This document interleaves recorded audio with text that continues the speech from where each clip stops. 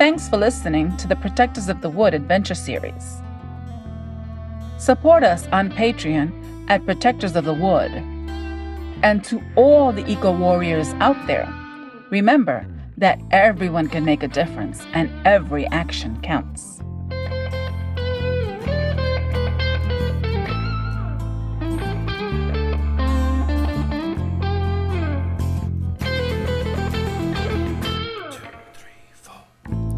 It's hard to keep going when it hurts so much to live. You know it takes so much more than all you've got to give. Reach for me, 'cause I'm all out of strength today. Please show me the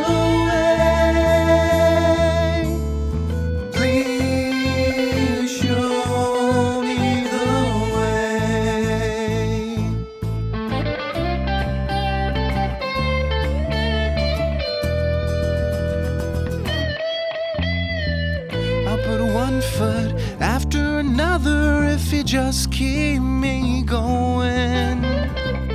Give me hope that it matters and I'll follow the way you're showing. Reach for me, 'cause I'm all out of strength today. Please show me the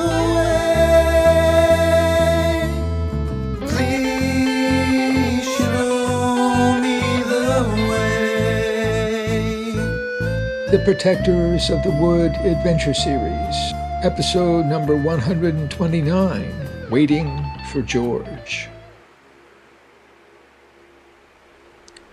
Back in her cottage, Abby felt torn about her chances for success at the preschool. She had tremendous confidence in her ability to actually follow through with good activities for the children. And this job provided a kind of protection and invisibility that would give her a feeling of safety. But her paperwork could easily be rejected by the state. She had no arrests or legal issues, but Rose had mentioned the need for an official residence, names and addresses of family, some kind of documented history. Living in an abandoned house was not anything she could reveal. But Glenda had offered her own address. Abby actually had been staying with Glenda fairly often. As Abby pondered these details, suddenly, with a jolt, she remembered her date with George at 1 o'clock in the morning. Oh, what am I gonna do?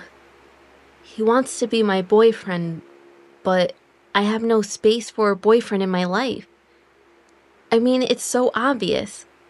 I'm a soldier on a mission, and George is a spy with a concealed identity. I'm stalked by strangers. It's all worse than having Marcus Connolly as a boyfriend, the innocent son of an enemy. Poor Marcus. A really nice boy, and I haven't seen him, can't possibly see him, even just to say thanks. I bring the evil jinx on people. No boyfriends, nothing doing with George. At least Jeremy can tolerate the situation as it is. I wish I could talk to Phoebe. She understands. Abby lay down to relax for a few minutes.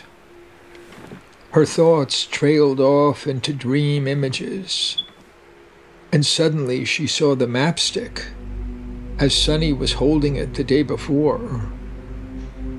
She saw the rich brown color and the glowing blue lines. Who can I talk to about it? Not Reverend Tuck. He'll get carried away with excitement and want to take it out and study it on his own. No, I'm not allowing that. The mapstick is for me, passed down over countless years, a message from the deep past for all of us today. I must somehow understand and communicate that message, and carry it into the world. What were Sunny's translations? The protector of the tree, the custodian of the tree, or stick, or wood, or woods? The protector of the map wood. The protectors of the wood! Hey, now look at that. The protectors of the wood. Well, the people are the protectors of the wood. It can't be a coincidence. But what about this map business? That thing just doesn't look like a map. What could it be a map of? God knows. Well, just maybe. It's not the right shape, but it does have a similarity to a road map. All those lines going somewhere. Paths in the forest? But they change over time, and it's too thin. It doesn't fold out wide. Memories of the intricate lines flashed through Abby's mind, and the lines became dreams.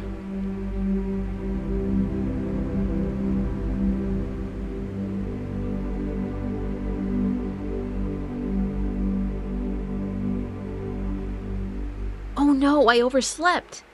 What about George?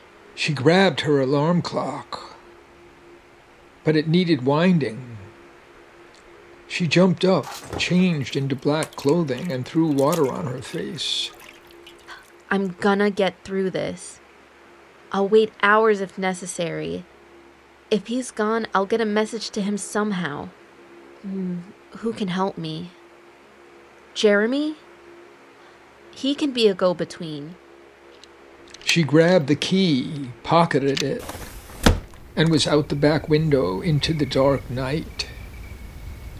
Faint light glimmered from an almost half-moon low in the sky, throwing shadows across the churchyard.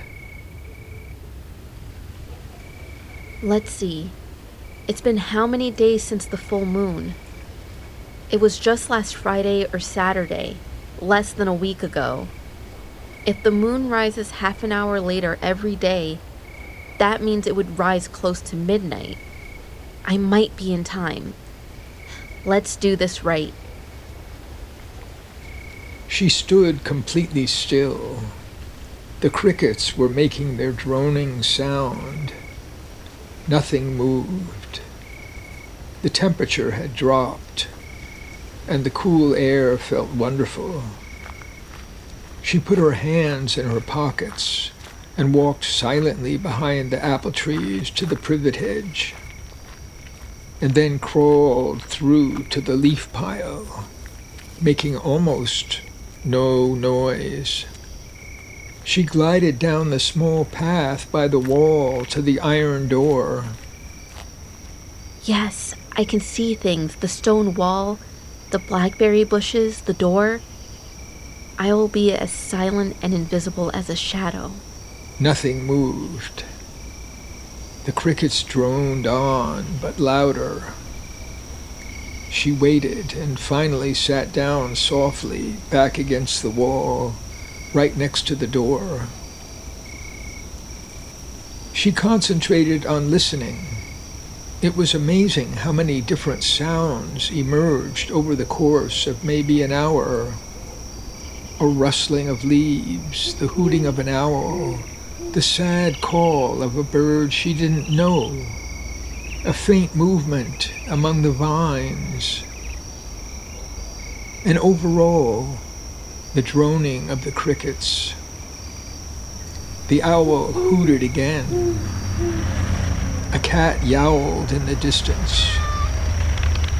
A loud truck came and went on Bridge Avenue. Something that might have been a possum slowly threw a shadow on a patch of grass. Something moved in the leaves nearby. Another bird call came louder, like a warning.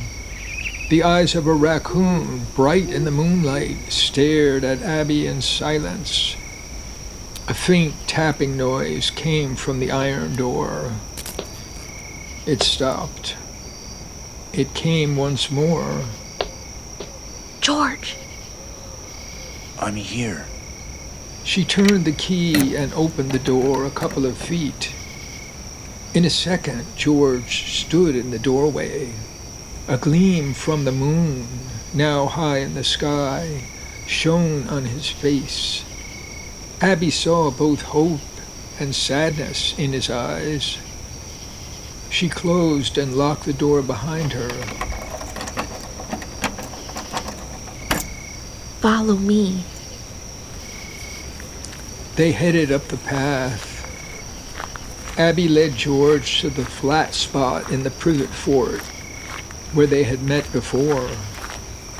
George's face was now in shadow, hard to read. Abby sat cross-legged, almost invisible. They did not touch, but sat with tension in the air.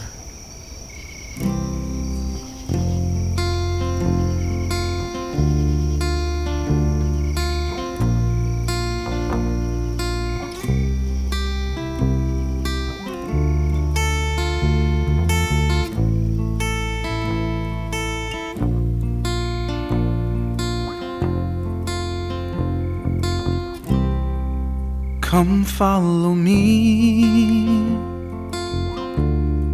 It's alright, you see. There's nothing for you to fear. Come on over here. You can see me through your tears. I'll listen to you. I hear what you say. Go ahead and cry from your heart. I'll see a part. With me, there's always a way.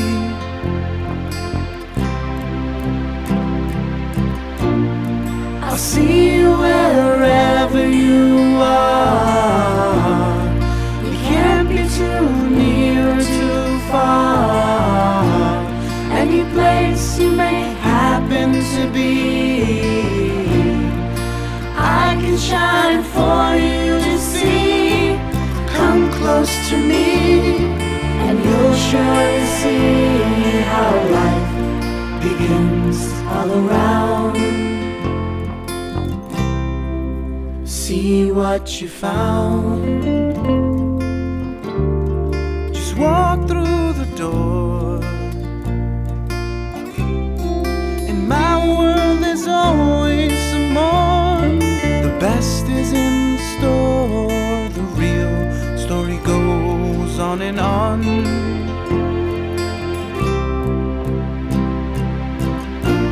Don't think that the pain is the end.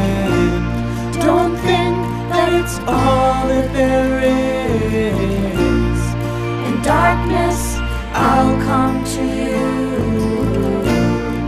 Remember, I'll always come through. If you only knew, it's all really true. How life begins all around. See what you found.